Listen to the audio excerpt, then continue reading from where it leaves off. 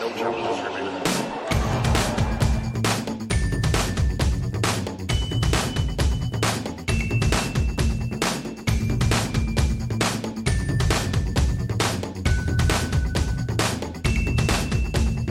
Welcome to episode 183 of No Challenges Remaining. I'm Ben Rothenberg, joined by Courtney Nguyen. Hi, Courtney. How are you? I'm doing well. Hi, Ben. How was your rest of your Indian Wells experience? I left the tournament a couple days early. It seemed like from afar that everything was a fairly fairy tale ending type thing. Did you feel fairy tale full? It felt very fairy tale full. Just with Elena Vesnina and Roger Federer winning, you couldn't find two more kind of beloved players in their respective locker rooms. Just with Elena Vesnina being, just a really nice lady. She's pretty great. And so to see her pull off the run that she had was really, really cool. And it felt like the whole tournament was kind of a feel-good tournament, at least on the women's side, just because it felt like every day there was like a result that came through that made you kind of be like, oh, wow, like that's awesome for you, which was great. And then with the men, I don't know, it seems like everybody's happy when Roger wins things, and what a start to the season. Yeah, I mean, if freezing cold takes wanted to take down a lot of tennis writers, I'm pretty sure right now they probably could. I'm sure. I just think it's your tournament has good vibes when one top star calls another top star an asshole, and everyone's like, oh, that guy. Oh, that guy. Oh, they're just it's so great. Oh, those assholes. Oh, yeah. So let's start with the women in particular. Elena Vesnina plays an incredible tournament, beating a string of players people probably didn't expect her to beat, at least a couple for sure. Kerber beat her pretty soundly in the fourth round, and then moved on to beat Venus Williams, who she had a good record against, but I think still some people, I'm guessing Venus is probably the popular pick in that match. And then came Mladenovic in the semis, and then her compatriot Kuznetsova in the final, who she beat in a long, epic battle, coming down from a set in 4-1. Is that right? That's pretty good. We were talking, Courtney, on my last night in Indian Wells, we were talking about the sort of what the opportunities were for this title being decided between, at that point it was before the semifinals, so between those four women who were left. And Vesnina was sort of the one who was maybe toughest to find a narrative for, I think it's fair to say, of the four, as what she meant as a potential champion. But I think this is an incredible testament to her as sort of if I feel it's a little bit like a lifetime achievement award. Not quite in her achievement over her lifetime in terms of singles wasn't as great as, say, Flavia Pineda's, who maybe a similar type of title a couple years ago in Indian Wells. But I don't know. That's kind of what I'm most forcefully reminded of by Vesnina walking away with this. Yeah, I mean, I know that during that dinner over Mexican food, I do recall you being fairly like, okay, if the other three make it through, there's clear storylines, and maybe with Vesnina it's a little bit different.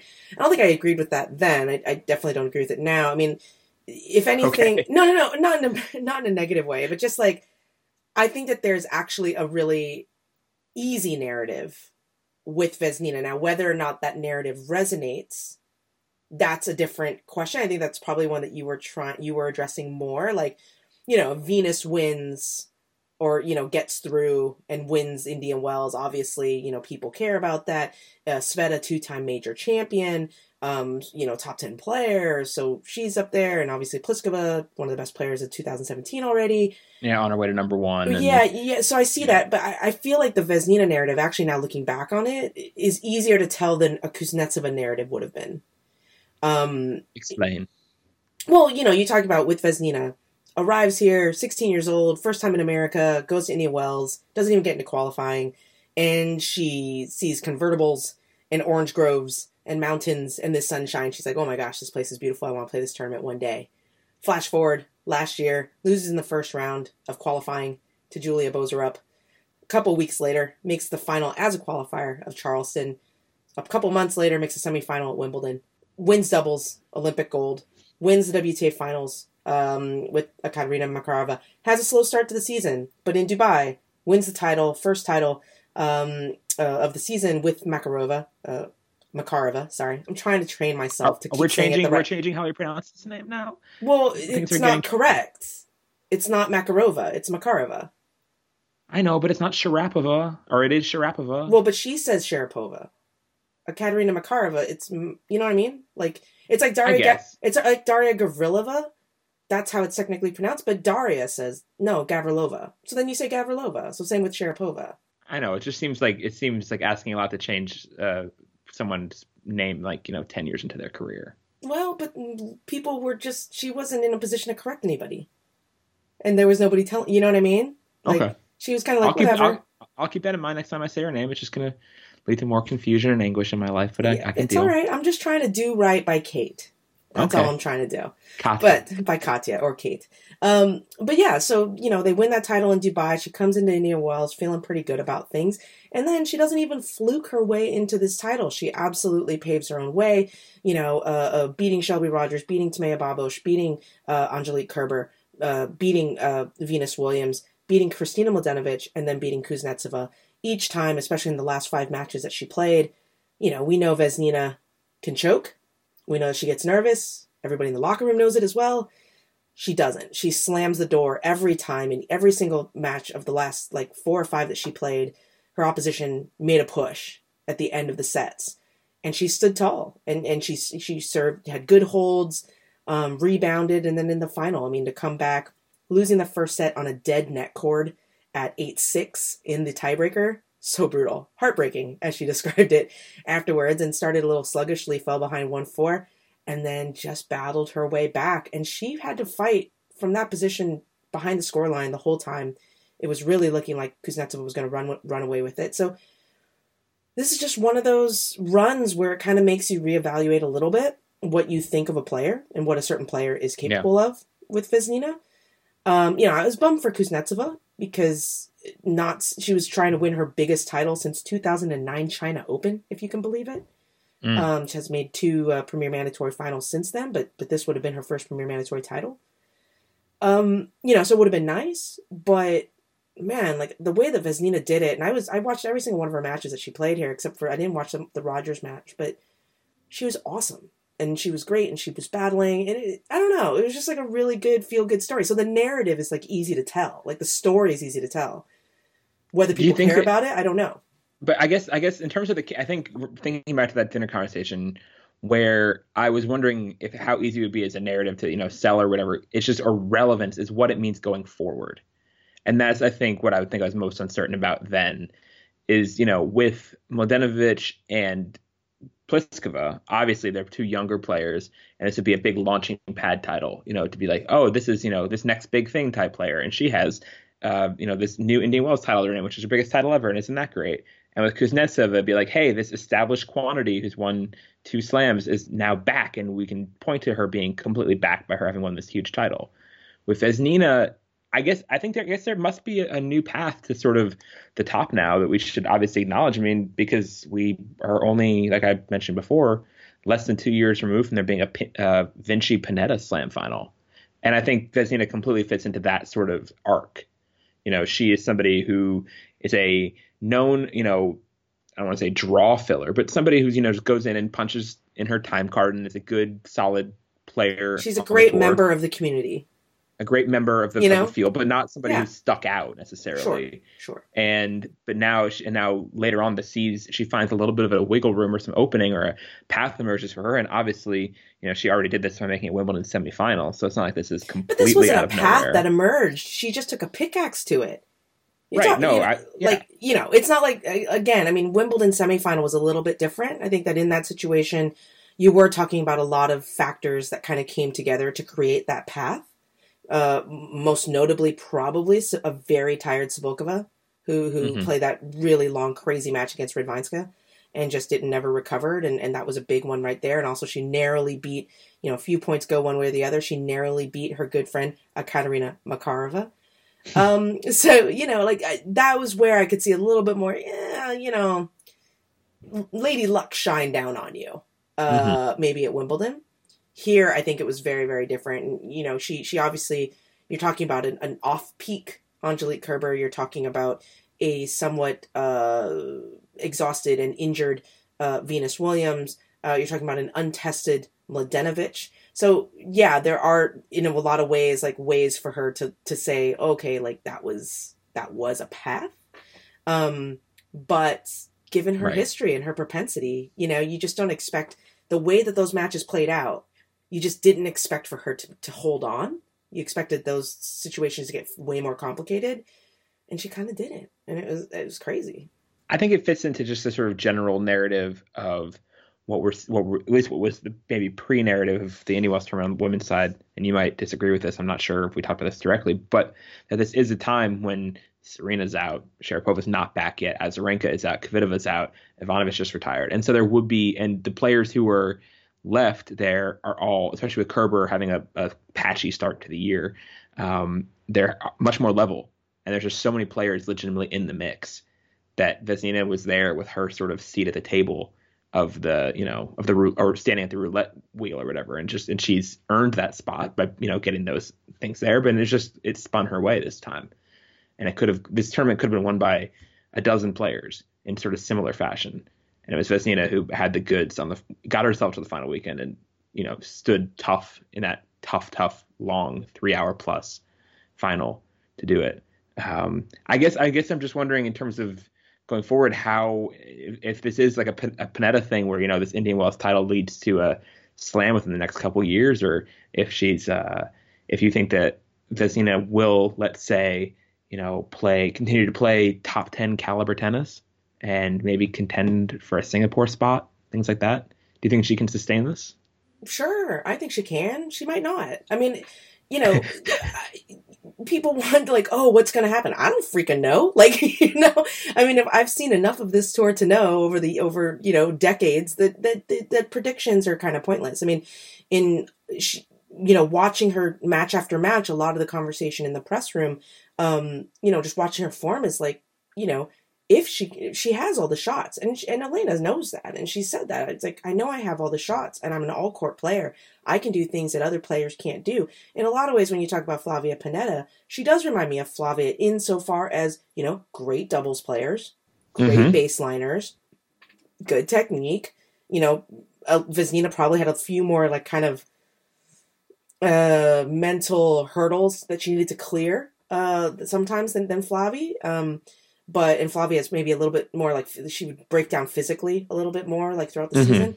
But I think that for Vesnina, there's no reason to think that she couldn't make a charge. I mean, obviously her ranking at this point is buoyed by that Wimbledon semifinal. But after that Wimbledon semifinal, it's all hard court, which we know she can play on and win on. And she has a tremendous opportunity because she didn't do much in singles because she was preparing quite a bit for doubles after Wimbledon. And she's not useless on clay. Yeah, she's not useless on clay. She's great on green clay. She'll be a name to watch in Charleston. Yeah, made the final there last year. That was exactly. Actually kind of her first I think big she's thing. like a 2-time finalist there, I want to say. Or Pontevedra maybe, but she's played well on green clay.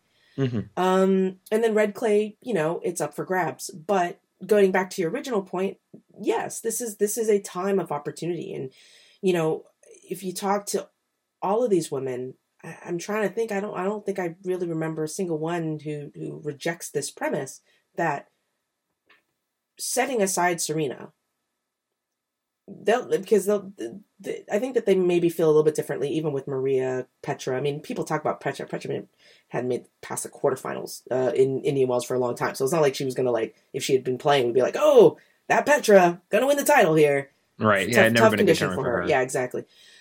So but all the players will say, outside of Serena, anyone can beat anyone on any given day. And they all know that. And the top players specifically say it a lot because they constantly are kind of reminding people, or saying at least how they feel. First rounds are not easy. I remember Radvanska telling me this in Sydney. She's like, look, honestly, 7-8 years ago, like, first rounds were like way easy. And that was when I was worse. Yeah, and that's what 20 times what players from 15 years ago say. You talk to like a Lindsay Davenport about what her opening rounds would be as a high seed at a slam, and it'd be 1 and 2. It was essentially just an interruption, of your day, between, I don't know, it was uneventful and unthreatening, and now it's sort of chaos, and we're in this position, and I'm sure it can be quantified in all sorts of interesting ways. But one of them is that just the rankings. If you look at the top spot. Kerber's is back to number 1 this week, with Serena pulling out of these 2 tournaments, and Indy Wells Miami. And Kerber has I'm not exactly sure it is, but it's like low 7,000s ranking point title or somewhere around there, and that's one of the lowest number one titles ever, which means it's not a dominant number one, but it means that everybody is close and that everyone is in the mix, and there's no it's not a rule of no one. There's no one having like a reign of terror across the tour or anything, and that makes it great for the Vezininas of the world. That's what you want. You want it to be a free for all a bit, and even if it can be tough to make tidy narratives out of, I think it makes these tournaments pretty compelling in their own ways. And I'm guessing it will recongeal into something a little bit more striated at some point along the way. But for right now, these next Miami and let's say even Rome and Madrid right now, there's no telling who's going to win those tournaments. Not at all. Yeah, I mean, you're talking about when you talk about striation and things being open, they're definitely open, but if you look at the premier champions, this year, you're talking about Pliskova in Brisbane, Konta in Sydney, obviously Serena winning the Australian Open, and then the Middle East with Pliskova winning Doha and Svitolina winning Dubai. Vesnina was the biggest surprise. Yeah. So far, and she's a top 20 player. Like, whether or not people want to think she is or isn't, and she made a comment about saying how, like, I was playing, the final of Indian Wells, and people were still calling me, like, a doubles player. Like, oh, you're good at doubles. Like, as though she had never been ranked, top 25 when she was, like, 22 years old. So, she was it a crazy... I mean, I still think that it was, like, a miracle run. Obviously, nobody saw it coming. She said she wouldn't have picked herself to win the tournament at the start of it. But yeah, I mean, I still do feel, though, that even with Vesnina's win, the group that kind of does rule the tour at the moment is a pretty definable group. Well, there is actually, I was looking at the rankings a little further down, and there's a very weird drop-off between 15 and 16 in the rankings of over 1,000 points, which is bizarre to see that big a gap like midway through. So between I'm looking at Miami Live rankings right now, which are not official, but between number 15 Wozniacki and number 16 Pavlyuchenkova, there's a 1,000-point gap from 3170 to 2141, and so then like the all the way up to number 8 above Wozniacki, which is all the way to Kuznetsova, are all within 1,000 points of her, which includes players like Madison Keys, Svitolina, Venus, Konta, now Vesnina. So Vesnina actually only moved up 2 slots, because she essentially just hopped over this huge chasm in her win. But yeah, so I think there are some haves and have-nots. It's not like anybody can win Miami. Like, I would be stunned if I don't know, Begu rolls off a Miami title. I mean, I do think there's people who are kind of gotten themselves into the short list. It's just the short list may be longer than ever.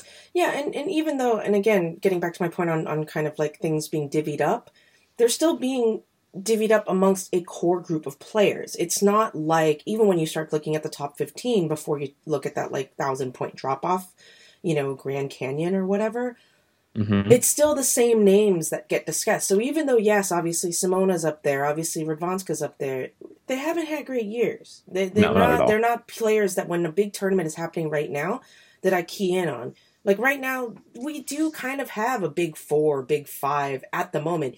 And the weird thing is that like if you go back to like last year, you were talking about slightly weird, at the time they seemed like weird results, right? Like Azarenka wins Brisbane, Kuznetsova beats Puig to win Sydney. Kerber wins the Australian Open. Middle East is Ronnie and Carla. Indian Wells and obviously Miami were Victoria Azarenka again. But like these results this year seem way less weird to me than last year. Because that whole Middle East swing happened. That was a bit odd. But here, I mean, you really, at the end of the day, are talking about a Pliskova, Svitolina, Wozniacki, who's gotten herself into the mix, Mladenovic, who's winning, fairly consistently. And those are the players that we keep seeing in the late stages of tournaments. So, and that, 1-2 titles each, like, it's still kind of like a core group, and we're still waiting for kind of the more familiar names, I guess, the Agas, the Simonas, the veterans, to kind of fill fill up, I suppose, or to kickstart Yeah. their seasons. All right, and maybe they will, maybe they won't. I mean, it could be a very transitional sort of time. We'll see if these top players can hang on, and that includes, I would put Kerber in that list too, even if she's starting from a higher place, Absolutely, yeah. as somebody who's kind of flatlined to start the year. So after this long 3 hour 1 minute final, a lot like last year, the men's final went very quick and was over pretty much by the time the women's press conference were over. And actually, it literally was like Matt Van Tynen, who runs the media operations for Indian Wells, had to literally take back the trophy from Elena Vesnina off her dais in the press conference room, off the table. And I guess they only have one version of it, which kind of surprised me. Yeah, they only have one presentation trophy. Obviously, they have trophies for each player, but the presentation trophy on court, they only have one of, which I suspect is going to change for 2018. It's a logistical flaw, yeah. And it's not like they don't have the money to make another one. Right. So they brought it out for Federer, and Federer won in straight sets, not routing straight sets, Federer paced close sets because Federer just plays fast. Winning his 25th Masters title over, this time beating Stan Wawrinka. I think the 20th time he beat Stan, 5th time he won Indian Wells. Roger is weirdly back in running up the score mode. And I don't know, it all just feels like in some weird way, the last 5 years never happened. Yeah, it does feel that way. It's just and especially I guess with Djokovic and Murray receding, I don't know. It's very much throwback a clock. And in ATP land, and it's just funny because on the one hand they're like next gen at the same time, please old people never leave us. So they're having their cake and eating it too, or having it both ways or something. But yeah, Courtney, what do you make of Federer still being around? Still, yeah, he's on the bacon. Yeah, he's still doing even his more daddish ways. Yeah, he's still doing his thing. I mean, I will say I don't think that Murray's receding. He obviously made the final in Doha to start the season, losing to Djokovic, which, I don't know, heads up, not that big of a deal. Obviously, got crazy outplayed by a rando in terms of Misha Zverev, and just what? Where did you come from? At the Australian Open, won Dubai, and then obviously takes the early loss in Indian Wells, a tournament he hasn't played well at ever, really, since he made the final. So he's been up and down. He's been up and down in Indian Wells. It's all or nothing for him there. He's made a semi and stuff since. Yeah, a long time ago. When was the last time he made semi? Murray made a semi in 2015. Really? Yeah. Okay. No, he's lost in his first or second match 4 out of the last 7 years. Yeah, I mean, on the whole, there he also made a quarter or fourth round. In a yeah, semi. but on the whole, we know that Indian Wells flummoxes him in some way. So receding, I think, is a bit aggressive. Novak, yeah, for sure. I think that there's definitely he showed signs. I think the win over Delpo at the Indian Wells was good. But then again, getting flummoxed for the second time in 2 weeks by Nick Kyrgios, which no shade on Nick Kyrgios. That was an amazing performance both times. But okay, yeah. I'm going to completely disagree with this because I think that Djokovic has had a better start to 2017 than Murray has. I mean, Djokovic. What? Okay. Djokovic has beaten Del Potro twice. And I don't know that Murray has any good wins to his name really this year. He also beat Murray. Djokovic beat Murray in Doha, like you mentioned. And he, hasn't taken... He lost to Istomin, obviously, which was a 5-setter loss at a Grand Slam, so it was high profile. But Murray has now taken losses to Vasek Pospisil and Misha Zverev at big tournaments. That's not good. I mean, don't talk about Vasek as though Vasek is nobody. I'm talking about, but I mean, you said no, fair enough. Fair enough. I concede. No, I think it's way more random for him to lose to a Misha Zverev than to lose to Vasek Pospisil. Misha Zverev had actually been winning things. It was top 50. Vasek was outside top 100. Okay, he hasn't played well in the last 12 months, but we know what he can do. We know he's a good player. There's a reason why we know who Vasek Pospisil is, in the same way that there's a reason why we know who Denis Istomin is. Their ranking outside the top 100, skews things a little bit.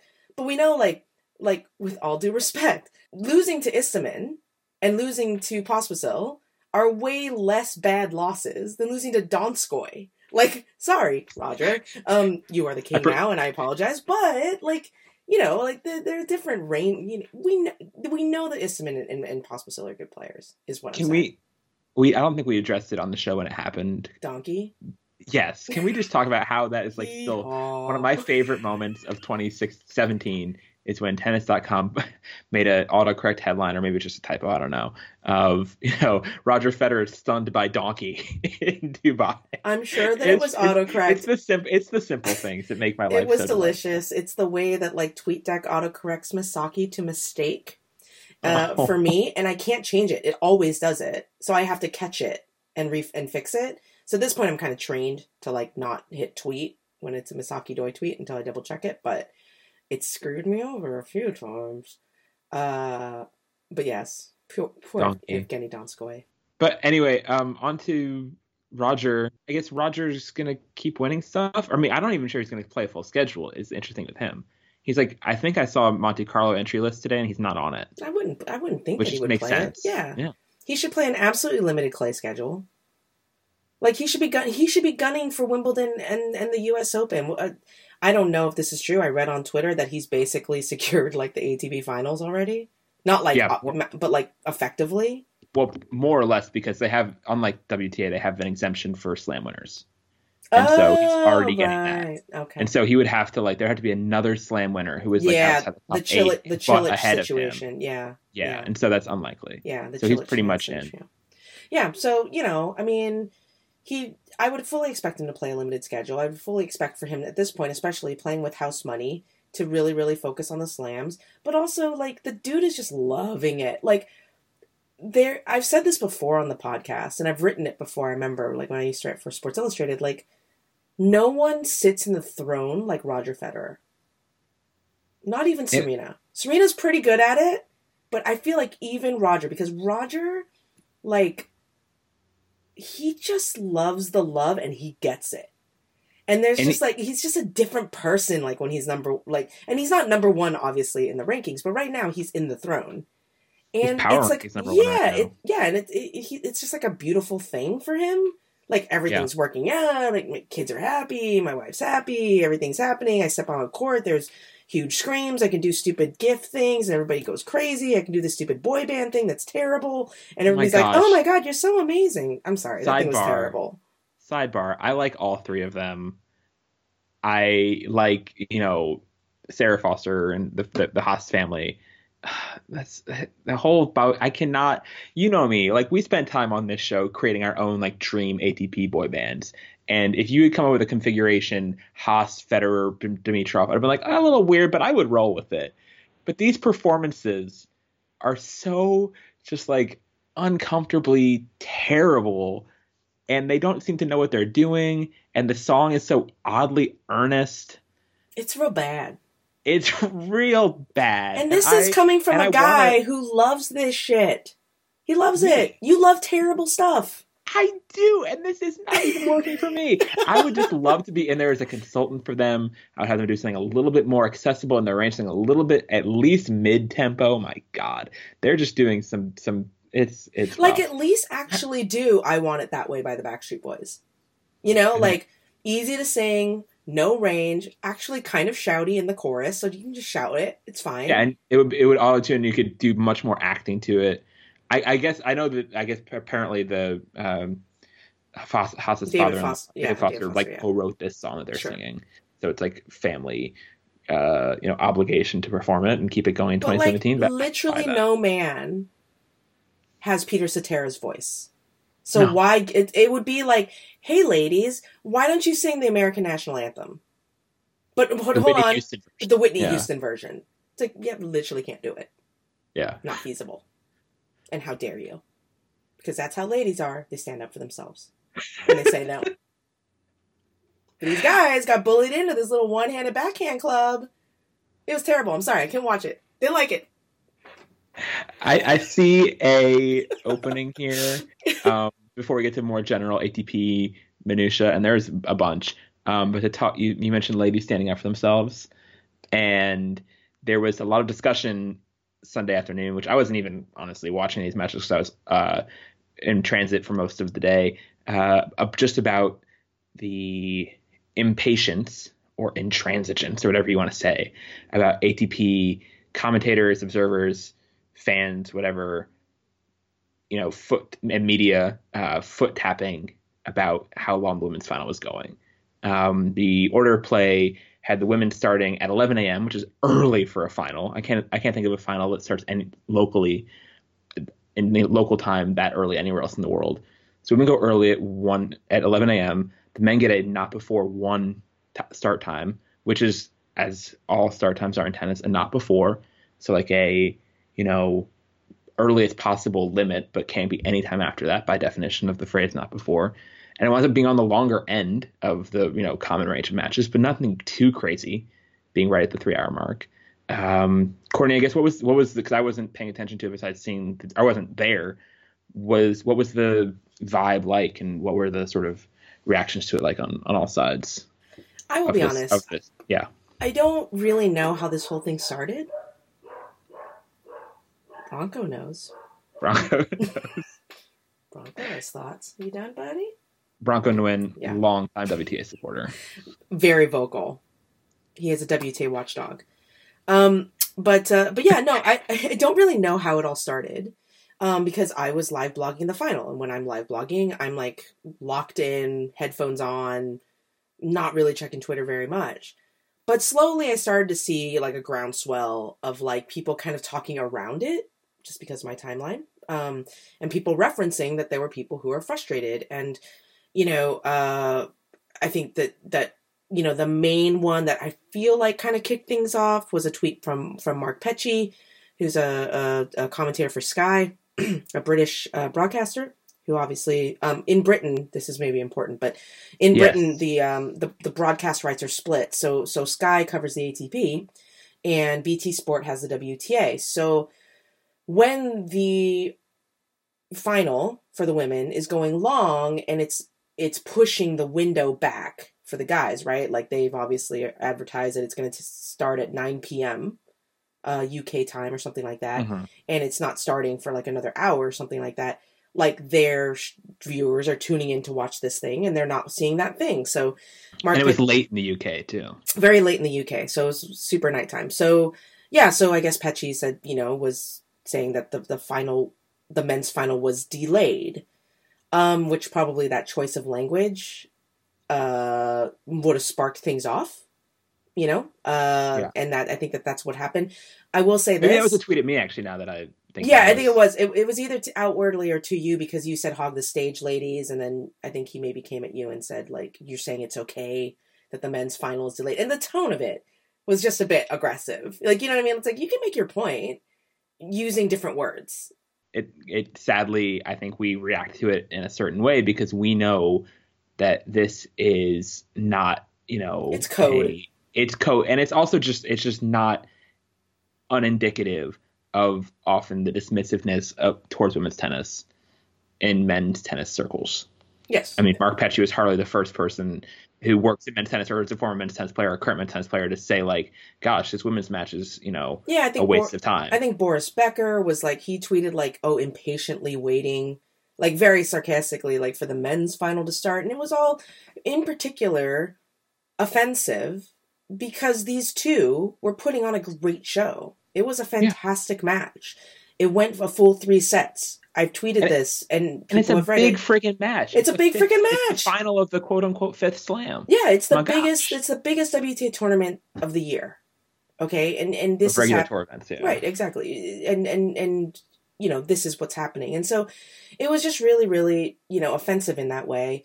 I had tweeted, and I think Ben knows this because I've been screaming this kind of catchphrase throughout the 2 weeks of Indian Wells about a variety of topics, but. What more do you want? What can we possibly, as the WTA? I'm a WTA employee. Like, I'm my job is to sell the tour, is to tell the stories, is to report on it, to get people interested in the tour. And my reaction to like these sorts of incidents and other comments that you hear around the press room is just like, what more can we possibly give you? If we give you a boring, David Kane always brings this up. Like Elena Vesnina in the last 12 months has been part of a criticized match for the length because it was too short, a semifinal against Serena Williams at Wimbledon. Oh my gosh! And then like way too long, which was her final against like Svetlana Kuznetsova. I hadn't connected those dots. Yeah, that is too perfect. DK has all of the Vesnina thoughts and the Vesnina facts, But it's true. He also has all the Voskova facts and all the other facts. He has a lot of facts. Well, now he has all the Potapova facts. Vikliansova? Does he have Vikliansova? No, those are mine. The Vickley facts are mine. I have an epic 40-minute interview. I'm amazed you got a Russian in the draft, I gotta say. Amazed. It's pretty good. Sometimes I wiggle in there and steal them from him.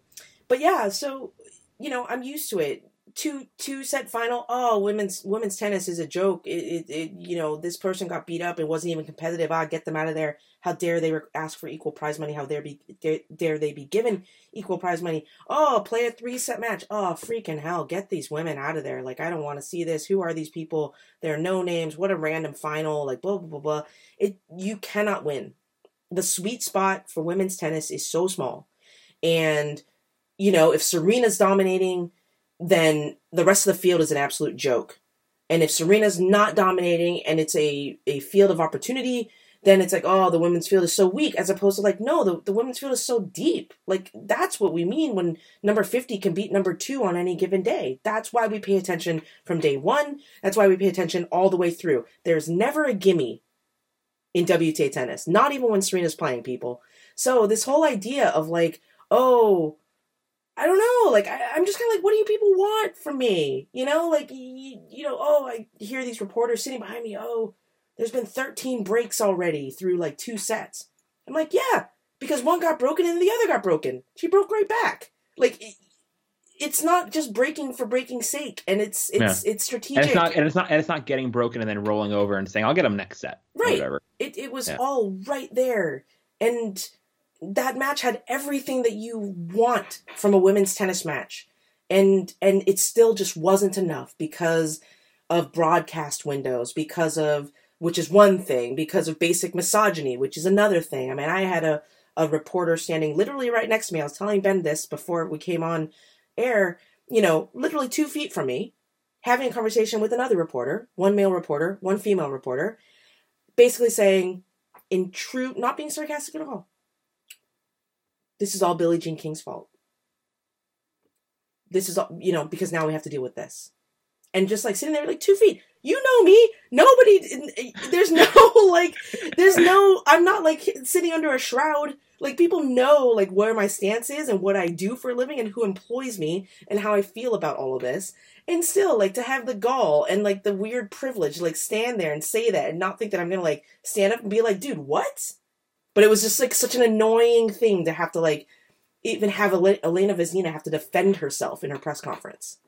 Yeah, and I think you mentioning the fact that the opposite happened at Wimbledon with her having to defend her for being too short, Vesnina also just, it brings it full circle nicely. And we talked about this after the Australian Open, how, or maybe I don't know if we talked about it on the show, we certainly talked about it offline, how the exact same set of facts for men's and women's results can be just spun. It's just lazy so often to try to bring down the women and diminish them and what they're doing when they can be doing some pretty cool stuff. But it was good to see in the backlash, I guess, or the standing up for it. I mean, I read a bunch of the, like, Hannah Wilkes, and I had a lot of good tweets about it.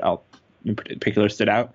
Love you, Hannah. So I mean, it's yeah. So it's good seeing people stand up for it. The one thing I will say, in a little bit defense of the frustration, and this is going to be more of an issue in the U.S. too. It's going to be tough having combined events on separate networks. That's weird. But it wasn't on separate networks here. No, I know, not here, but in the UK, in the Pecci situation. Oh, okay. You said US. So, right. I meant in the US, it's going to start being a thing even more once the tour shifts to Europe, and like Madrid and Rome are going to be divided between women being on beIN and men being on Tennis Channel. It's going to be a fact of life, and there are going to be times, I'm sure, when Tennis Channel might, have some situation where some women's match goes long and they have no programming to show, and they're sort of tapping their feet in some way. I don't think that they can do it, however, with however little annoyance or dismissiveness they want. But they can also just be like, well, there's a great match over there, and we're waiting for ours to start. Or it's just a really long match over there. It doesn't have to be a good match. I mean, plenty of long matches aren't good, The whatever. Men's semifinals were short, they were perfunctory, and they were like complete lack of drama. They ended up having to go to pulling out the Kuznetsova-Pliskova semifinal and airing that on ESPN to fill the time, which was a fantastic match. And honestly, in my opinion, maybe the best quality match of the tournament. So if you haven't seen it, you should definitely pull it up. It was amazing. But you know, everybody scratches everybody else's back. Like, it's a package deal. Just And deal with it. and And these tickets, and that's the other thing, the tickets are sold jointly, and like especially in last year at Indian Wells, last year the men's final was complete garbage, like literal there was a bagel uselessness. set It was a 6-2, 6-0 Masters final. It was a between like joke. two It was top five pathetic. players. Or like, Well, what was Raonic, whatever Raonic was ranked at that point, it was moving up in towards the top five, but he was like came up a little bit hurt or whatever, which he did several other times last year too. And it was a terrible final, but luckily people had a good day at the tennis because there was a very compelling straight sets. No, three sets. straight. No, straight sets as a Serena final, which had lots of ups and downs and good play and was compelling and all sorts And of with great all stuff. due respect, there were more people in the stands for Serena and Vika than there were for Novak and Milos. There were. If you were out there, you saw it, you knew. So there's going to come a day when all of these arguments that get made about, you know, deriding women's tennis, deriding whatever, spinning everything negatively. Oh, it means a lack of depth. Oh, it means this and that. Oh, they shouldn't get equal prize money. All that's going to come bite everybody in the butt later. I'm sorry. It's happening. We all know that the cliff is coming. And so it doesn't make any sense to me why everyone feels the need to continue with these myths. It's not good for the sport. You want to talk about what's not good for the sport? That's not good for the sport. So, you know, like, I'm not saying celebrate every single thing that happens, but on this day, between two competitors who are battling on a 140-degree court for over 3 hours for, like, one of the biggest titles of their career, and the underdog won, like, and you still got to see Roger win. Like, who lost here? So why are we bitching? Why are we moaning? I completely agree. I mean, that's the thing, you know, I see so often especially with more casual fans, like when my parents come to tennis tournaments, which isn't often, they usually go to like one day, or they used to like go to like one day of Washington every 2 years or something. Or my mom more in particular. And she'll be like, oh, we saw a wonderful match. And it was like, what was it? It was like basically whatever was on stadium when she arrived. Right. And she had a swell time. She had a swell time. And you know, she's not hard to please. And I'm sure, and with this being a really good match and a high stakes match and a match with lots of drama, and I mean, talking about Kuznetsova Vesnina right now, I'm sure everyone was left very happy, you know. And unless you had like a flight to catch or something, you could stay and watch Roger. And the Roger match was very fast and was a tasty dessert after this meaty prime steak that the women served up. And speaking of prime, it was apparently the weird time situation made it prime time in Russia. The other thing I was going to say about that in terms of BT frustration or Petri frustration, whatever other people were frustrated in terms of men's commentary, is that you can't expect for a tournament that happens 8 time zones away to be convenient. Like, if it is, that's incredible luck. But Lord knows it's not usually the case. I mean, Lord knows I pull crazy hours or just decide to skip matches in Asia when they're not convenient to me. I just don't understand. I get that you get it, and I get that it's frustrating. You know, like I was talking to reporters who were not on site at Indian Wells, but were in Indian Wells and did not come to the Sunday final. Why? Because there was no way that Wawrinka and Federer were going to finish in time before their deadlines. So they weren't even going to be able to file off the men's final. Yeah, European deadlines. So I get the pragmatic problem, you know, of when a final goes long. Oh, I'm against deadline. Oh, it's screwing with my deadline. It's all happened to us, you know. It's like, well, that's not going to happen. I got to call an audible. So I get the personal and professional frustration that happens, and I get where Petchi's coming from. Just like, sure. You know, like I'm trying to like broadcast this final. People want to see it. It's Roger Stan. Like, you know, like this is frustrating. I get that. What I don't understand is why denigrate what's happening. You want to make that policy discussion. You want to have a policy discussion about whether or not the women should be starting at 11, whether or not they should be splitting the finals, putting the women on Saturday. One thing about Indian Wells, the women do an extra day's work. Their tournament starts a day earlier than the guys. That's right. Yeah. So you want to talk about equal pay for equal work, whatever. Anyways, but I also think, you know, and maybe the other suggestion could be, and this would be worse for UK time slots, whatever, but it might be a less precarious time slot if they just made the not before time for the men a half hour or an hour later. Right. You know, if it was Just not push it before 11, back. it was 11 a.m. for the women and then not before 2 for the men. And granted, Right. there might be some dead time in there. Like build in Like, it's 3 very possible hours. to be an hour-long final. Exactly. But- Build in 3 hours as your window. Right? Yeah. I mean, like, that just makes sense. But it works. So yeah, if you want to, but you want to have those policy discussions about split finals. Women should go Saturday, men should go Sunday, or flip the times. Men should start at 11, women go after, whatever. Totally legitimate business discussions to have. Those are not discussions that should be being had while these women are playing. It is not a discussion that should be had that then somehow gets contorted or spun to be like, oh, it's these two, it's their fault that this is happening. Like, you know what I mean? Like, what is this match that? is a waste of time. It's basically kind of... It's a pointless discussion. It's not a bad discussion to have. It's just not the time. And it shows, you know, just a bit of disrespect. There's no way around it. Like I was telling Ben earlier today, if it had been a rain delay, I don't think people would have been mad at the rain delay. Not in the same way. That delayed the men's final. But somehow, 2 women battling it out and playing their hearts out, and I can tell you that a lot of people who were complaining, particularly in the press room, were not watching the final. They were complaining about it, but they were like surfing the internet. I see you guys. I see it. Don't start with me. You weren't even watching to know if it was quality. You just assumed that it was crap because you just don't want to watch it. Fair. But then just keep your mouth shut. That's all right. That's always an option. Even, it may surprise people, but even I understand that it's an option. Isn't that your pinned tweet? It basically, sometimes there are days where you just don't say something. You want to, but you don't because it's not appropriate. So in that situation, yeah, I don't know. I have tons of thoughts on it. Whatever. I've aired all of them out, but it was a frustrating thing, and I just felt really bad for Elena Vesnina because, like, she had this wonderful moment, like, weirdly overshadowed, you know, just slightly. It wasn't like a massive blow up. She still left with a smile on her face. It didn't ruin she today, was fine. Sure. She's like, whatever, give my trophy to Roger. I don't care. Like, I'm good.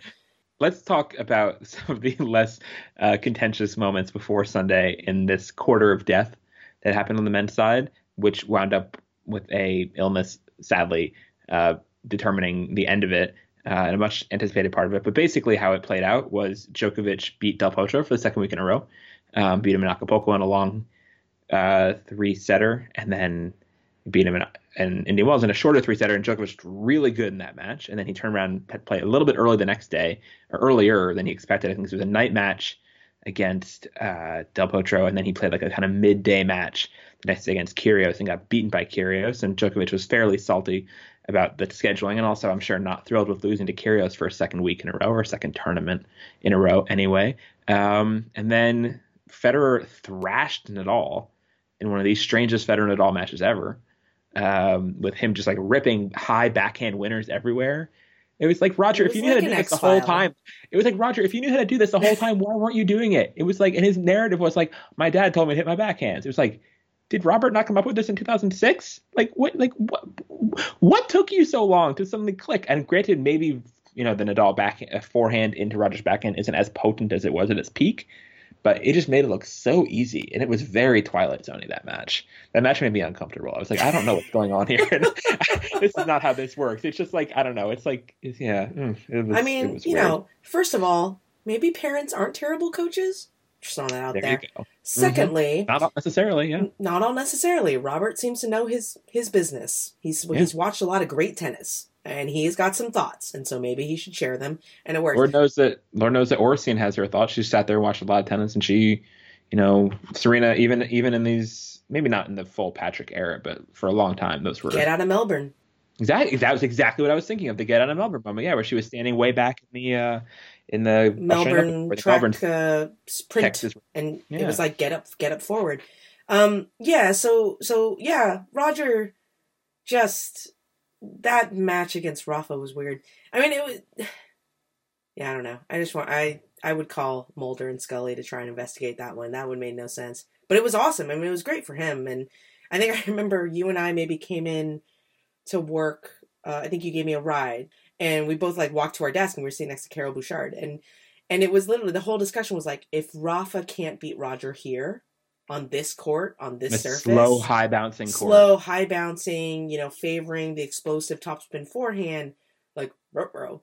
And sure enough, and Not even sure enough, he got killed. He got killed. And what it really did expose is precisely what you said, Ben, is that forehand is not doing what it needs to do. It just hasn't been all year. And last year.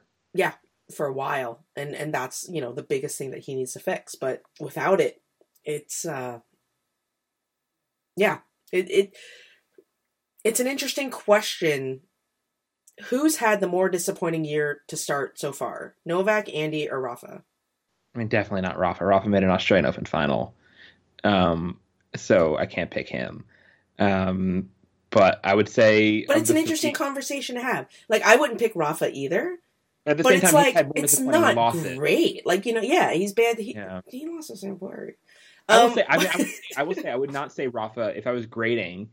if I was doing, like the report cards that John Wertheim does, like mid slams, and I guess you might have done them too at SI at some points.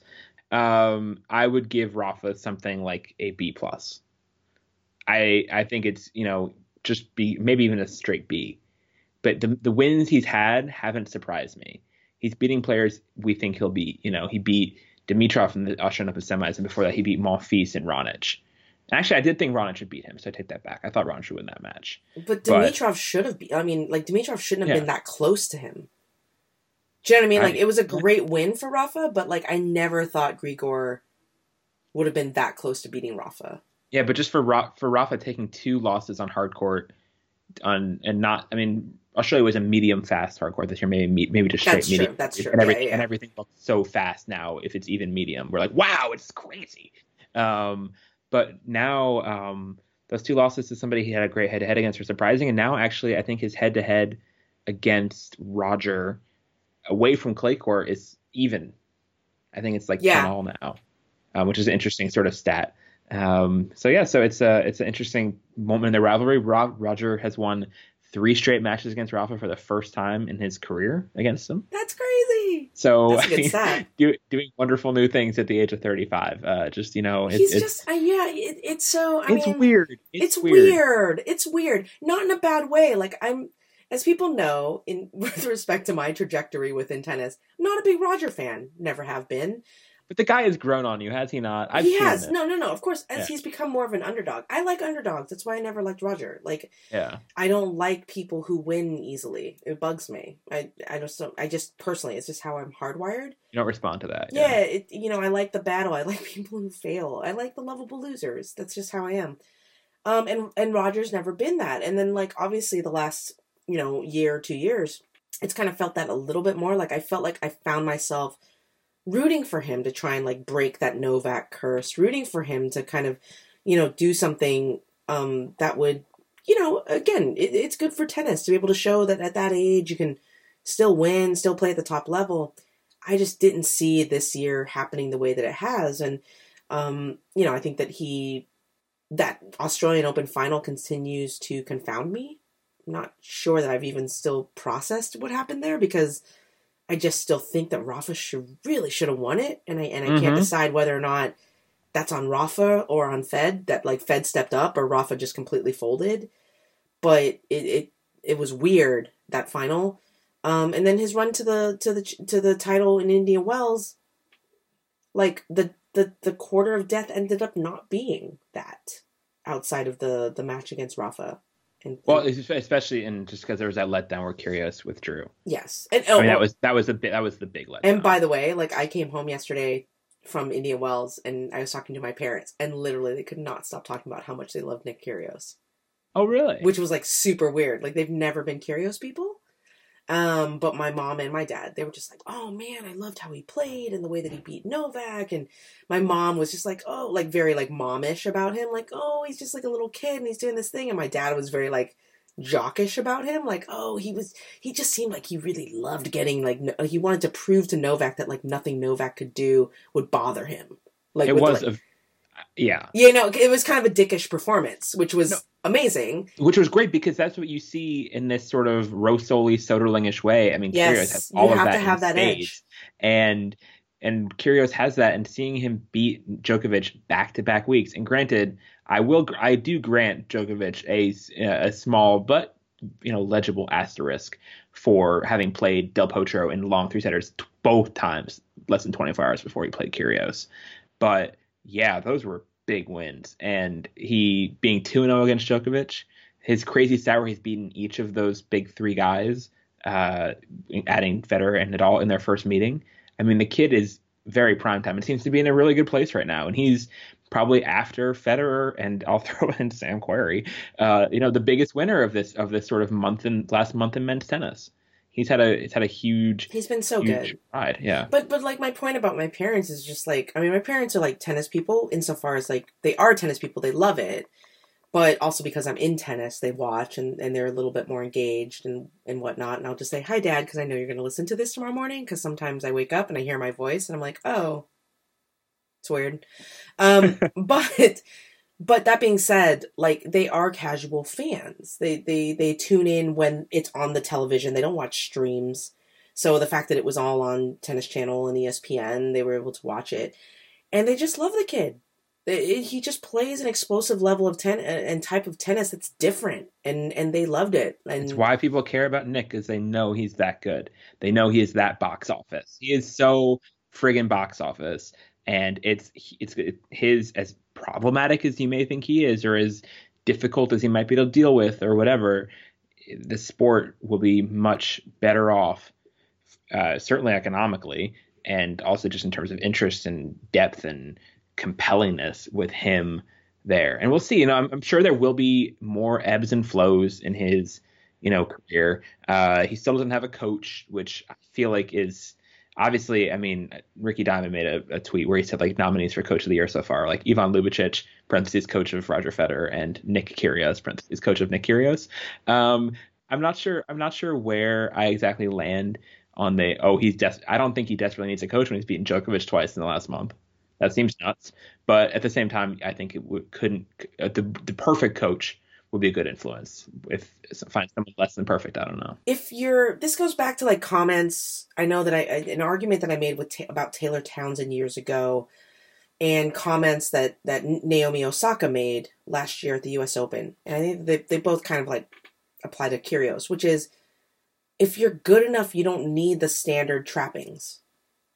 Naomi Osaka had this whole thing on experience, which really, made me think about the concept of experience a little bit more. But she was just saying, like, but if you're good enough, you don't need experience.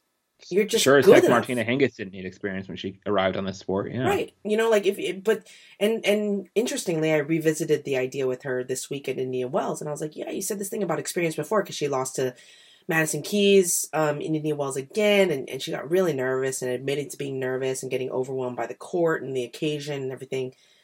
Having also obviously months earlier nearly beating Keys at the U.S. Open, and I was like, do you still stand by that take that experience doesn't matter? And she said, yes, it doesn't. If you're good enough, it doesn't matter. And I was like, okay, fair enough. And I feel like with Nick, it's the same way. Like back when we were talking about Taylor Townsend years ago with the whole dust up with the USTA, I was like, look, this kid is the junior number one. Who are you to criticize? If she's good enough to overcome XYZ, then she's fine. And when she hits that wall, then we can talk about it. But right now, she may have. And she may have. But right now, back then, I'm like, what are we talking about here? And I feel like both of those things kind of apply to Nick. Like, he's doing what he's doing, solo, unconventional. He clearly, I think, has been the most engaged in the first 3 months of any 3 months that he's had, in tennis. It's getting there. He's young, and the kid is box office. And I think that it's very dangerous to conflate what you like with what is good with the sport, or what you like with what is good for the sport. And just because you don't like him, and just because you think that he's done XYZ things bad, or you think he's a bad guy, I don't think that, but if you think that, fine. But just because you think that doesn't mean that he's bad for the sport. Because all of the information that I get back, whether you look at crowds, whether you talk to people and see who they like watching playing, casual endorsement offers, all that, Nick Kyrgios is box office. He just is. Yeah. And he's the. I was just talking accept to. It. I was talking to Jerry Nathan I think I hope I pronounced that right, who's been writing a lot about men's tennis lately for Deadspin. And he was saying they were having like some like Deadspin Slack discussion or something. And they decided like Kyrgios is one of the, like definitely like 5 or 10 most dead spinny athletes out there right now. He just has like all of that sort of compellingness and aestheticness and engagingness that they look for in their sort of irreverent and flashy or however you want to call Deadspin sports coverage, and he is very much that vibe, and that's something tennis can certainly benefit from. It really can. So, I mean, you and I have had this discussion before about this tension within tennis of like wanting to remain this niche sport and wanting to break out. And obviously Ben and I are Americans, so we're talking about breaking out within America. I know that tennis is a big sport in other countries. It can always be bigger. It can always be bigger. And sorry, but at least from the American perspective, like tennis was big when Connors was doing his thing, when McEnroe was doing his thing, like when there was controversy, when there was spit and fire. We love Roddick, Roddick doing what he's doing. Back when Capriati and Serena and Venus were sniping at Hingis, like conflict matters. It's not being a gentleman and shaking hands and like going on court and playing beautiful tennis does not necessarily resonate in one of the biggest markets in the world. And as much as like people want to like dismiss America for being stupid, which we are, we're freaking idiots right now. But touche. We have a lot of money, and that money can fund tournaments and fund television deals and fund sponsor deals to players. Like, we are a major market. You do have to listen to a little bit of what America needs. We host a slam in 3 of the 9 Masters, so sorry. So the other thing I will say, speaking of just being Americans, and it shows what kind of how weird American tennis coverage is compared to the rest of the world.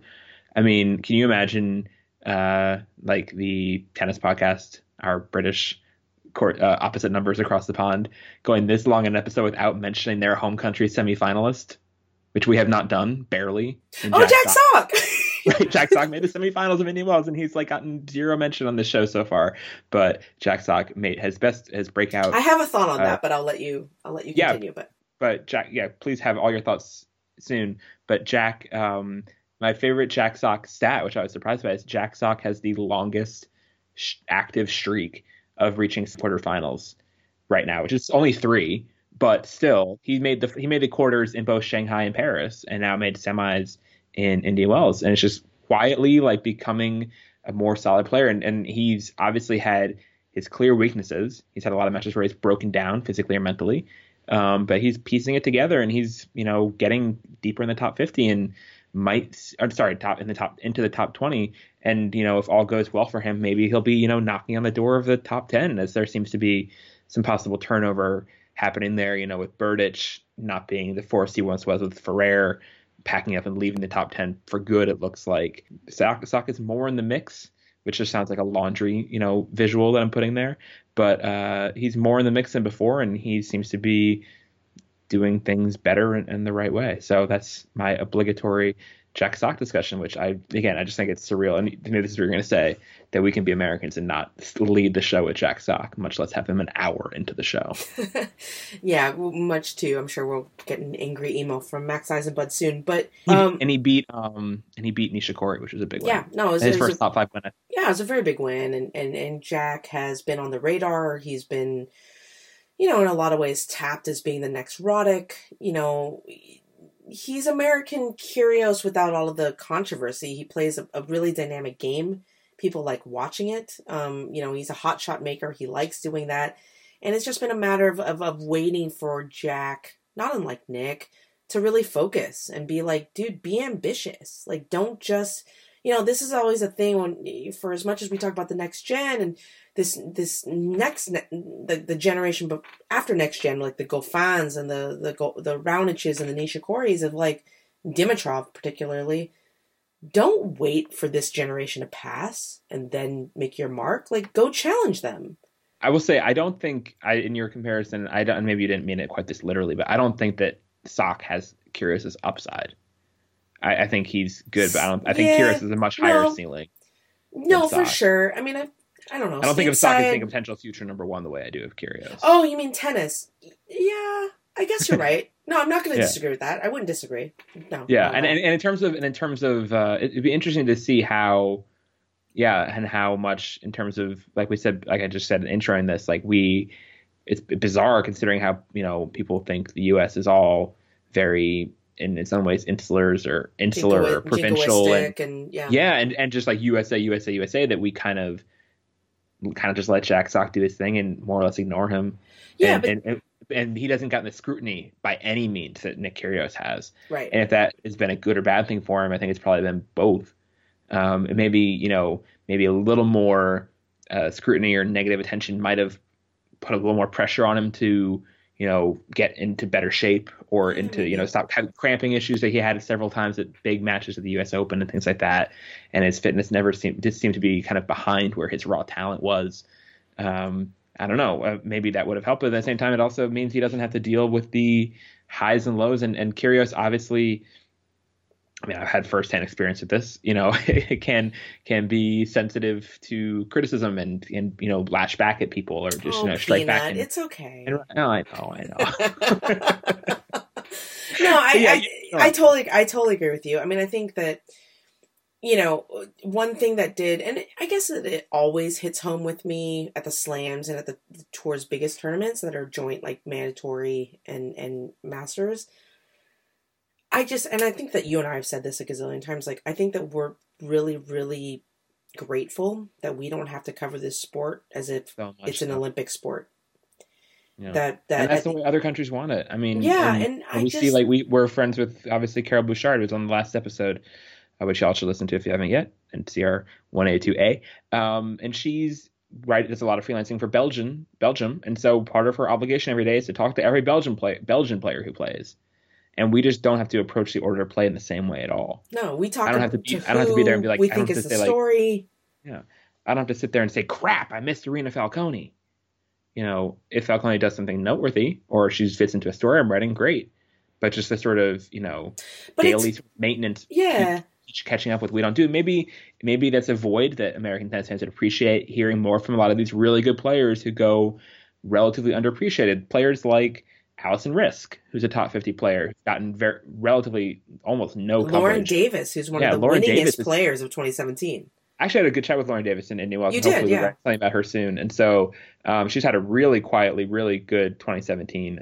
Coco Vandeweghe, even being a Slam semifinalist, and she got a lot of attention during those 2 weeks. But in terms of being a top 50 player with with her backstory, maybe she's probably gotten a fairly big amount just because of the easy access through her MBAs and stuff. But My yeah, only point would be like you said before with Sock, the sword cuts both ways. definitely. So like with Vandeweghe, she makes that Australian Open semifinal amazing. Honestly, probably should have beaten Venus, but she makes it, and then does a great thing with Fed Cup. Helps lead the U.S. to the next round. Does nothing in the Middle East. Does nothing in Indian Wells. I lost first match to Safarova, and we leave her alone. Mm-hmm. Right? Like there is no.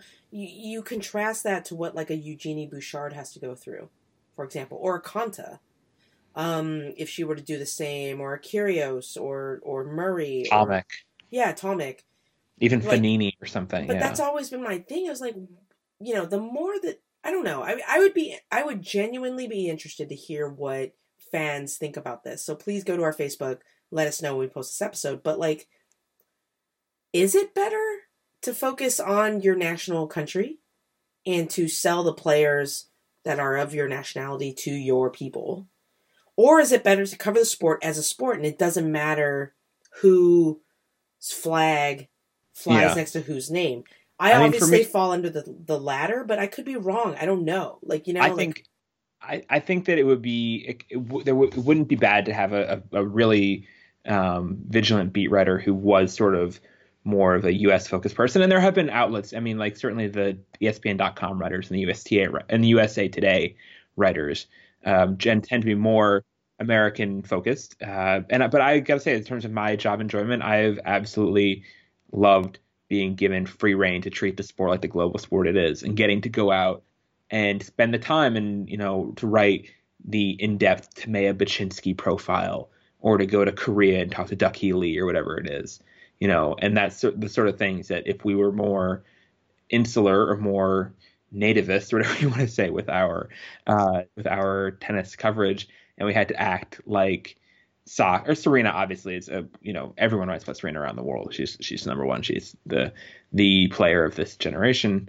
man or woman. It frees you up, and you can write things about whatever. But maybe those players go underreported. But I'm sure, I would if there was a conversation between Heather Watson and Alison Risk about this, weighing the pros and cons of their lives, getting this disparate treatment from their national media. I'd be interested to hear that. Maybe we could sponsor that on NCR sometime. There you go. No, I mean, I've been often curious about that. I mean, as one who works for the tour, who is charged with covering these girls all the time, there are definitely those moments where I do pull a player aside and say, like, just curious, like, if you lose, are you insulted if I don't come talk to you? Or, like, would you prefer to be completely anonymous when you lose? Like, what exactly? What do they say? It's split. Some of them are just like, oh man, like when I lose and nobody talks to me, like it just makes it even worse. And then there are those that say, like, when I lose and nobody talks to me, like, thank God, I can just go home. I don't want to talk to you guys, So it's really, really individual. And it can be based on what kind of loss it was too. It can be based on that as well, but we were just kind of talking like generally because I was just like, trying to establish, expectations of just like, what do you want from me? Because I can do both, but more often than not, I will leave you alone unless you're lost, like the journalist hat. Like, I'll leave you alone if you lose, but if the loss has some sort of significance, then I'm going to have to drag you in. And, so it's hard. And, the players who have like a national press corps definitely have to sit in front of their press corps when they lose far more often than players who have a national press corps that don't really give a care. But just the question is like whether or not that matters. Like, is it bad that Americans like you, me, I'm sure Chris, I'm sure there is some Coco Vandoy fan out there who is disappointed not to have had her thoughts on losing to Safarova. And even if that was a late night match, which we might not have tried to. Hold on a second, there's a fire truck driving by.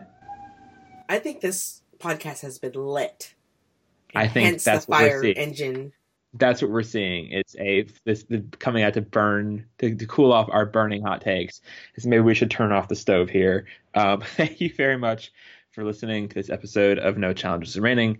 If you want to follow along when you're not listening, you can do so by liking us on Facebook, facebook.com/NCR podcast.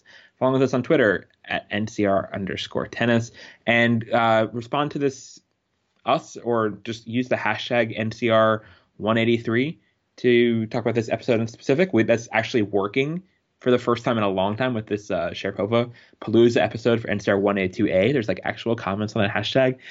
We want to create a conversation. This is a lot and a lot of us talking at you, and we want to have it come back at us and with each other. So open up the flow in both ways. Send us questions. Another way to contact us directly is send us questions, comments, whatever, by email, nochallengesremaining@gmail.com. And you can get new episodes automatically by subscribing to us on iTunes or any other podcasting app of your liking. Courtney, you have feelings about things? I have a quick one. If you're no, go for it. You go first because mine's going to be long. So you go first. So my quick one is I edited the SP182A at the library when I was visiting my friend in Chapel Hill. I went to the public library, the Chapel Hill Public Library, which was beautiful and lovely. And it was my second time in a public library in the last couple of weeks. I'd just been to the huge Martin Luther King Library in downtown DC because it was going to be closing for like years of renovations. And so it'd be the last time to like sort of get at their collections of stuff. They were all in one place for the last time in a long time. So I checked out like 10 books there, and we'll return them to whatever other smaller branch libraries while we're there. And so my takeaway, my rave is that libraries are cool. And just like it made me happy, especially being in Chapel Hill, especially, which was much nicer, honestly, than the Martin Luther King Library in DC, that, just gives me renewed faith in the purpose of civic institutions, and that we should all think these are wonderful things that we're able to create as societies to better ourselves and that is obviously a read or something at whatever budget cuts are going on in our world. To know that subtweet for everything, just knowing that, seriously, these things are great and they have real positive benefits, and I am happy to pitch in parts of my paycheck, actual or theoretical, to make the world a more livable and better place for myself and for others around me. It's just cool that, like, and especially in Chapel Hill, there were like a bunch of like parents and their like young kids like walking out with like wagons full of books, that kind of thing. And that just made me happy, having seen, Matilda many times in the sequence. Yeah. So I was just into it. Hooray for literacy. Hooray for, having nice things that better society and sustaining them and working to sustain them and supporting literacy, humanity, arts, whatever. Yay for all of that. Courtney, what's your bigger one? Yeah, no, I will first of all echo all of that. As one who grew up on public libraries, my parents didn't have the time nor the money to take me to bookstores to buy books. I checked out books all the time. I would just lie on the couch in the library and just read Libraries books. are like the most amazing thing. Like they are like the Uber of books. They are exactly. Before Wikipedia, I would just literally be like, I'm going to check out for 24 hours volume C of the Encyclopedia Britannica, and I'm just going to read it. Now, is that super nerdy? Sure.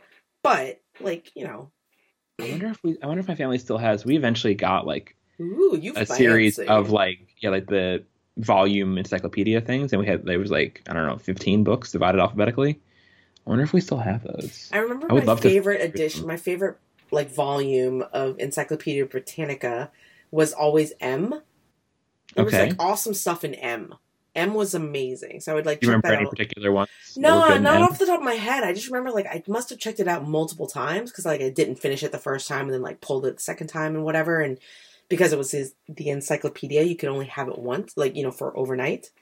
But I was a goober and I was a geek and I just liked reading, and yay for people celebrating words and recognizing that words mean things. And also that certain words don't mean other things. And understanding that semantics matters. Because I'm really freaking full of, like, I'm just, like, at, like, my forehead as I make this gesture. I'm just over people thinking that they can say whatever they want to say. And then afterwards be like, oh, no, but that's not what I meant. Well, then say what you meant. Yeah. Stop with this. It's so baloney. Just, like, understand that what you say, especially as an influencer or a tweeter or whatever, actually has import. Even if you're a nobody who like tweets at a player and you're pissed off at like because they lost or whatever, understand your words matter. Words matter. And I've always like celebrated that. That's been like the bedrock of like my entire life. Now that I think about it, like know what words mean and use them with purpose. And that's not even my rant or rave. I mean, I still have another whole other thing, but can I tack on a little thing to that? I remember people being very heartened in Indian Wells after Kayla Day lost, that she got like lots of very nice tweets being like, that was awesome. That was great. Way to go. And like, as a tennis watcher, you can almost send, I've actually heard fans refer to it this way, almost like a thank you note to players after matches, especially once they lost, they were good, and just be like, hey, I don't know, Lucy Safarova, I thought that was a really great match. You guys both played awesome. Thank you for entertaining me for the last 2 hours. And the players will see that. And that's like a really kind of cool, positive vibes thing out there. So yeah, maybe try that. No, I love that. Please, people do that, because these players, they do read a lot of their social media, and the positivity matters. And they're out there killing. They're out there killing themselves for you, for your entertainment. And if you were entertained, let them know you were entertained, even if they lost. Yeah. So my raves, I'll go plural. It's really about one person, but generally it's about two. My WT coworkers are pretty great. Oh, I know where this is, I think. I love very much the people that I work for. My entire experience for over a year and a half has been amazing. And as you guys know, I travel quite a bit. But there has been a person who is no longer going to be with the WTA after next week, who has been absolutely instrumental, not just to my career with the WTA, but my career before it. And I think Ben will probably echo this as well. Eloise Tyson, Director of Communications, specifically on-site communications, is leaving us at the end of this week to join a little organization called Wimbledon. You know, when I was a lowly blogger and I didn't know what the heck was going on and I didn't know what the system was, like Elle was like so polite, so accommodating, so welcoming, and just amazing. And then that obviously continued when I was with Sports Illustrated, and then obviously as a coworker, it's been awesome. If any of you guys ever get a chance to be coworkers with Eloise Tyson, please do so, because bitch got stories. Like, yo, like I can't repeat them, but trust me, I have been enriched. One of actually the friends of the show, Alex Willis, is going to be working. Oh yeah, actually, Eloise will be working, I guess, under her. I'm not talking to Willis because of this. Yeah, no. So Elle is great. It's been amazing, and so celebrating her is kind of my jumping off point to a very specific thing, which is never underestimate the value of on-site communications, and recognize that like there are a bunch of people that make this sport work for you as fans that you will never see, or you'll see fleetingly with respect to comms, because they come on court every once in a while to talk to the players. But Eloise was the head of it. There are a bunch of other people who I adore and love who bust their ass and travel the world to do it. Alex, Adam, Jeff, Kate, Catherine, Eloise, sorry, not Eloise anymore, but Estelle, like, and they're amazing. And the ATP folks also. And the ATP folks as well, exactly. Yeah. Nicola, Edward, Maria, Martin, like all of you guys, like, and people don't understand what these people do, because sometimes they're stuck, their whole role is to be an antagonist, because what happens, they're a gatekeeper. At the end of the day, us as journalists, and this includes me as WTA, people don't know this, but I submit my requests the same way that any journalist does. I don't go through back channels or anything like that. So I submit requests, or like whatever, when I was a Sports Illustrator or as a blogger, the same way as Ben. And that comms person has to then go to the player, go to the agent and say, so Ben Rothenberg with the New York Times with like 15 minutes, you know, after your match today, you know, talk to you about visors or something weird. Talk about something stupid, like, you know, like for both of us, and they have to negotiate that. And I know with the WTA, especially with Eloise, the idea was always try and provide access to the journalist. Never hide the player. Never try and be like, no, she's not in the mood. Their job was really, and her ethos was to like go to the player and be like, please go talk to the journalist about this, because it's good for the sport, it's good for the tour, it's good for you, you know, all that. And she's amazing, and she set such a good tone for it, and the comms group is great. And the last story that I'll tell about Eloise before I wrap this up is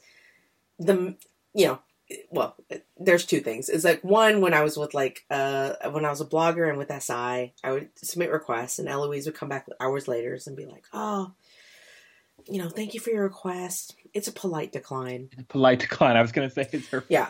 And I was like, okay. And genuinely, the way that Elle said it all the time, I was like, well, it was a polite decline. Now with the tour. We are fine with taking no for an answer. Yeah, no is good. It's much better than being strung along with a lot of hollow maybes. Yes. Yes or no. Tell me no, because then I can make promises up the chain. But so that was always the funny thing. It's like, oh, you know, it's a polite decline, but maybe next time just submit your request. And she was always like, she was great. I mean, like, the players should know this, that like she really protected you guys in terms of like with the journalists. Yeah, it wasn't like, oh, this player is throwing a fit, she doesn't want to talk to you. Like, you know, like, it was just, oh, it's a polite decline. You should have seen the face she made when I said your name. That kind exactly. of thing, and which I'm sure she could. I'm sure they do make those faces. Like I said, if you're friends with Eloise, you get the stories. But so that's one thing. But the other thing as well. So it was last year, January. Angelique Kerber had just won the Australian Open. I had to do a Champions Corner with her on podcast. And she, you know, that final ended pretty late, so it wasn't going to happen that night unless I wanted a really exhausted Angie Kerber. So I was like, that's fine. So Eloise said, okay, why don't you ride with Angie to her photo shoot, you know, at the mayor's house or something like that, where she does the champagne and dresses up the next day. No problem. Go. And jumped in the river? No. This was after the river jumping. Okay. This was a later thing.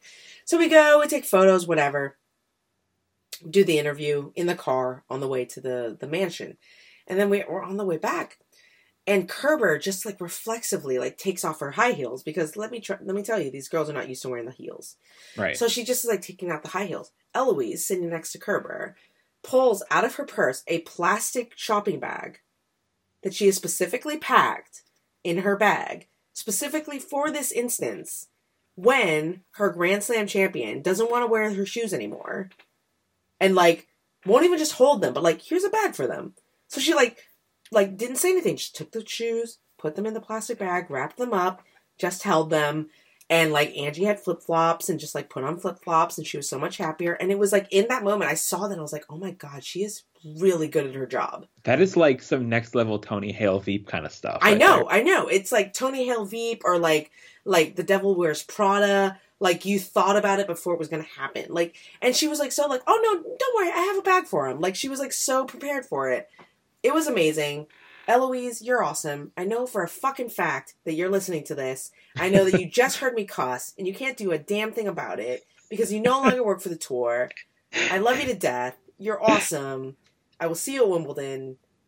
Thank you for making my entire career so far in tennis so awesome and so great and so loving. So I appreciate you. Oh. And with that, we appreciate all of you for listening to this pretty long episode.